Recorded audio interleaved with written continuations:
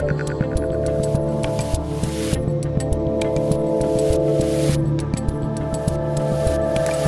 Dave Rubin, and joining me today is the junior senator from Kentucky, the man that Anthony Fauci has endless nightmares about, and now I think it's fair to say a Rubin Report regular, Senator Rand Paul. Welcome back to the Rubin Report. Well, thanks for having me. You had quite a day today, another fight, or what do we want to call it? Fight? What do you want to call it? I don't want to call it fight, but you got into it with Fauci again. What do you make of this guy at this point? A verbal brawl, yeah. And you keep coming back to personal attacks on me that have absolutely no relevance to reality. Do you think anybody has had more influence over our response to this than you have? Do you think it's a great success? Do you think it's a great success what's happened so far? Do you think the lockdowns were good for our kids? Do you think we slowed down the death rate? More people have died now under President Biden than did under President Trump. You are the one responsible. You are the architect. You are the lead architect for the response from the government, and now 800,000 people have died. Right. So you think it's a winning success, what you've advocated for government? Senator, first of all, if you look at everything that I said, you accuse me of in a monolithic way telling people what they need to do. Everything that I've said has been in support of the CDC guidelines. Wear a mask, get boosted. And you've advocated to make it coercive and done through force. Everything that I've said. You've advocated that it be done by mandate. Right. You've advocated that your infallible opinion be dictated by law. Right. I've always been pro-vaccine. I'm just simply against authoritarianism and against mandates. Right. The anger that's developed with you, Dr. Fauci, is that you don't want to give us advice. You want to tell us what to do. You think you are the science, and that anybody responds to you, how dare you? How dare you criticize science? As if you somehow are science. That kind of arrogance, that hubris is really, that's where the anger's coming towards you. If you were one doctor among hundreds of doctors in the government who gave advice, I don't think anybody, people might object to your advice, but there wouldn't be such a degree of anger. But you are so certain that you're right that you're not willing to hear anyone else. 3 epidemiologists, of which you are not even an epidemiologist, but 3 epidemiologists prominent in their field, Oxford, Stanford, and Harvard. You maligned them. You spoke openly with Dr. Collins, and you did not disagree that let's paint them as fringe. You went after them and said, we will do a public takedown, not in Science or Nature or Lancet, in Wired, in The Nation, a left-wing publication. You've engaged in base politics. You wonder why there's so much anger? You're not an objective scientist. You've lost that long ago. And so many of the things that people want, it's like they want to know why you're forcing their children to be vaccinated when 95% of people at risk have been vaccinated. Over 95% of people over 65. It's a huge voluntary success. And yet you won't rest until you force every child to get this. So, yes, there's a great deal of dissatisfaction with you, and many people want you to go, but nobody wishes you violence. No, I think he deserves everything he gets and then some, to tell you the truth. I mean, we probably never had a government bureaucrat have this much power over our lives and this much disdain for our individual liberty. And really, when you've got a government bureaucrat, a government doctor who believes and will tell you that I am the science, and any criticism of him is basically seen as criticizing science, can you imagine the arrogance? Today he went one step further and he says, if you have the temerity to question him over him going after these epidemiologists that wrote the Greater Barrington Declaration, if you have the temerity to do that, you're now guilty of fomenting violence against him. And it's a terrible sort of accusation to make. And I reminded him that, look, I was there on the ball field when a Bernie Sanders supporter almost killed Steve Scalise. A staff member was shot less than 10 feet from me. But none of us blamed Bernie Sanders for that. None of us really said, oh, you can blame a left-wing politician for some crazy supporter of theirs. And yet that's what he did today, and the left-wing media lapped it up.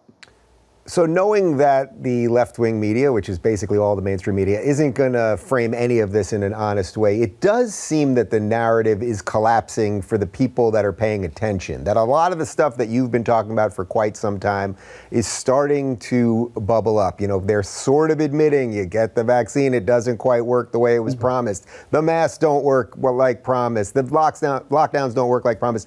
Are you feeling that there is an actual momentum shift, and what do you think that'll look like at a national level? If so,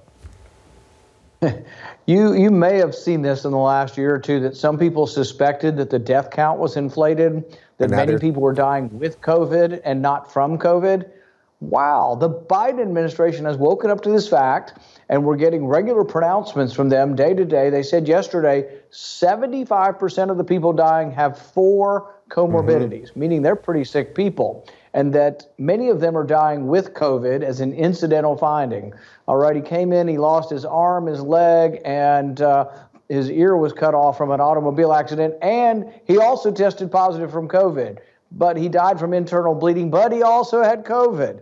But see, when they're waking up to it, and when you have CNN doctors saying cloth masks are nothing more than facial decoration, guess what? Maybe, yeah, they are, I think, understanding that there are more deaths under Biden than there were under Trump, that they got some explaining to do, and their best way is to explain this as something we're going to have to live with. How much of the negligence do you think at this point trickles up to Biden? And I'm saying that specifically that way, that it trickles up to him, because I don't think he really has a good handle on what's going on here. But, you know, we've all seen the videos a month or two ago. If you get the jab, you know, you're not gonna spread COVID, et cetera, et cetera. You won't catch COVID. That's obviously not the truth. I mean, what has to happen to some of these people, from Biden to Fauci to Walensky at the CDC, et cetera?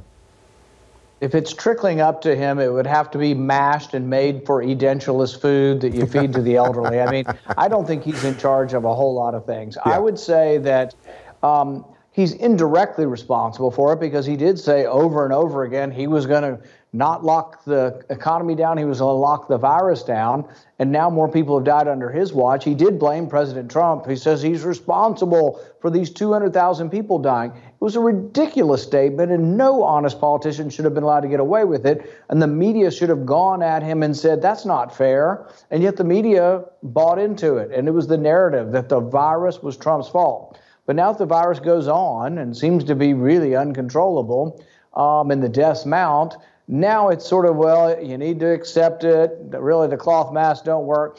They're trying to find a way to get back to normal, because guess what? The blame's attaching to them. But almost all of the things that you see are from government planning, government policy, and socialism. They're in charge of the testing. They're the ones that are mandating how we do the test. So everybody's got to get a test. So if your 5-year-old's got COVID and you really wouldn't know it, but you test them and they've got COVID, now you got to test the whole class.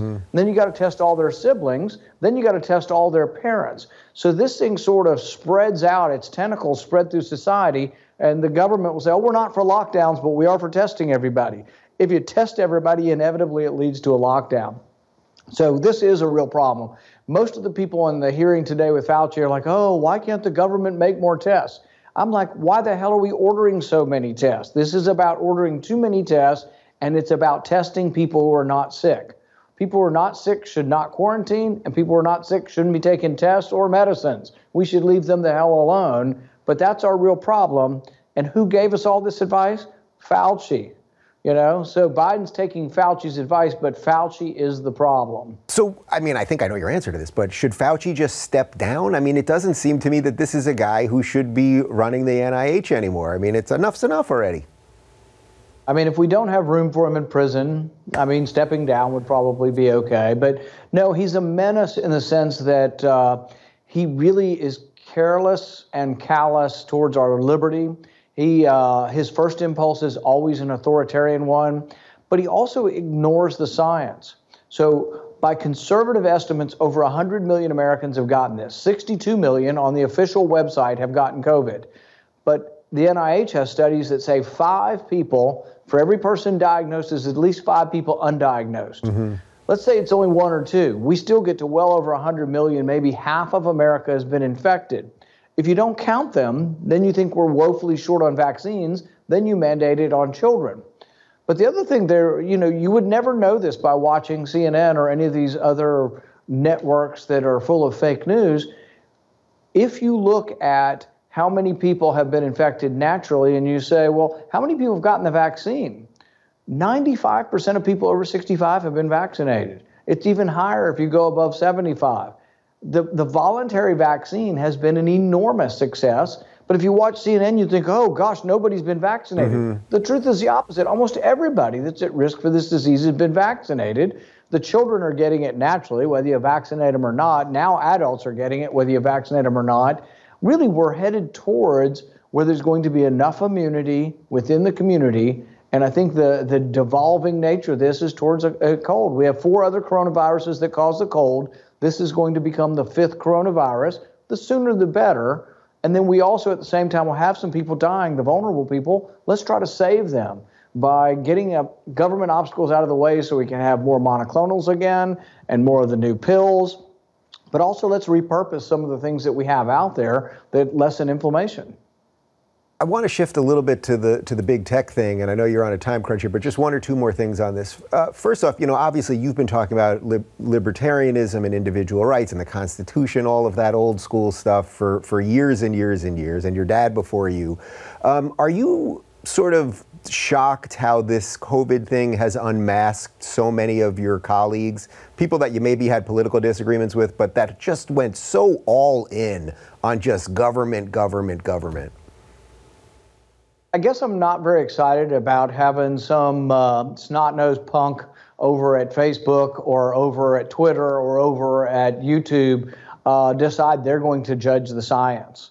It took a little bit of effort to get to medical school. It took a little bit of effort to get to one of the better medical schools in the country. And I got some kid who's lucky if he has a journalism major, who's lucky if he ever took a science class, doesn't know what organic chemistry is, telling me that I'm promulgating misinformation. So it's really insulting.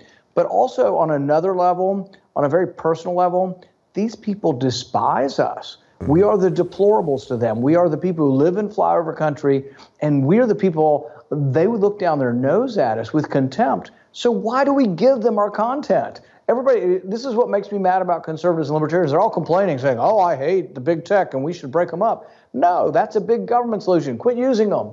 If we all quit using them, we are 40% strong, at least. We're maybe closer to 50% of the country. If we quit using Twitter, we can topple them instantaneously. Just my shift to Rumble, I think, is having an effect. But I'm one of maybe 10 or 20 prominent conservatives and libertarians up here. What if we all did it? I think we really could have an effect. And the thing is I don't want people to make money off my content who look at me with contempt and say, oh, we don't like this, we don't like that, you can't publish this. Oh, you said this on the Senate floor? Sorry, we're not going to let you say that on YouTube. So, yeah, I don't want to be associated with closed-minded people.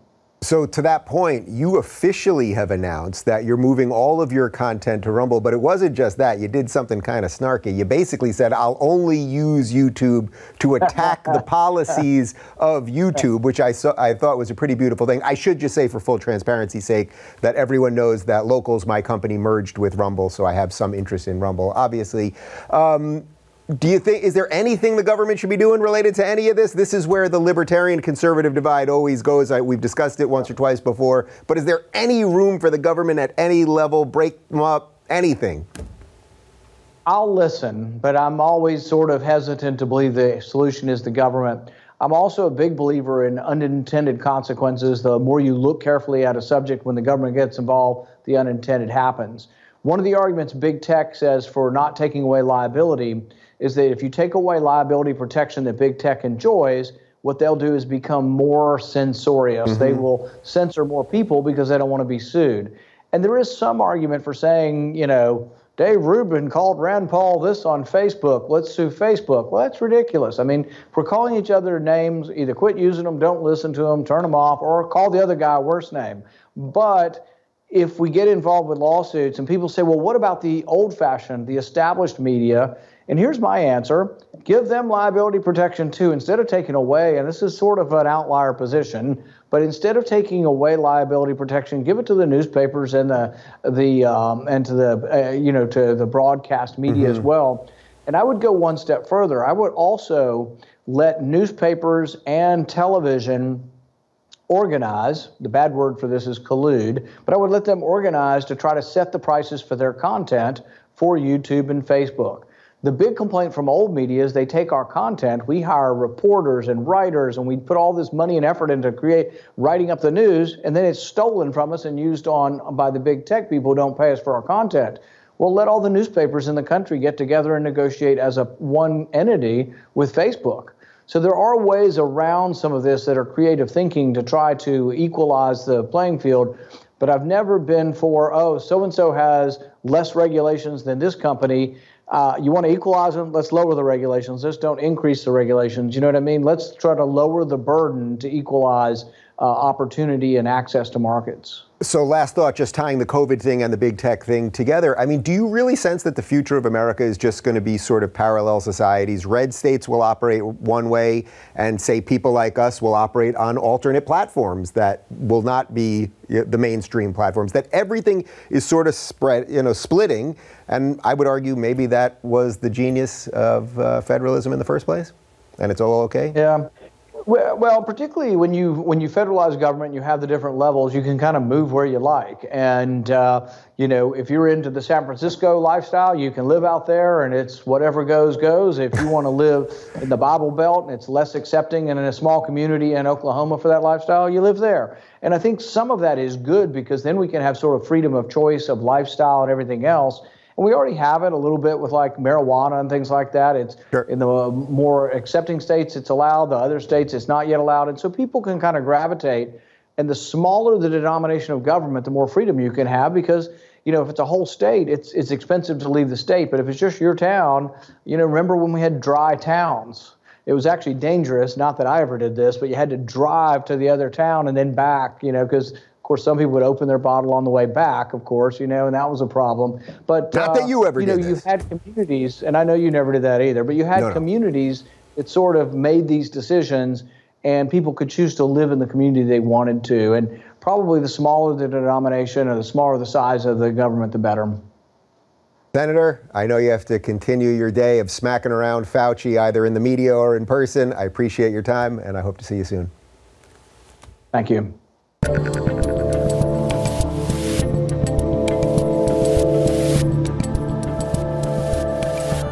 Thanks for tuning in, everybody. Be sure to subscribe and rate this podcast. And don't forget, you can watch my direct messages live on Blaze TV and YouTube every weekday at 11 a.m. Pacific, 2 p.m. Eastern. And of course, if you want to connect with me personally and get early access to my sit-down interviews, join RubinReport.locals.com.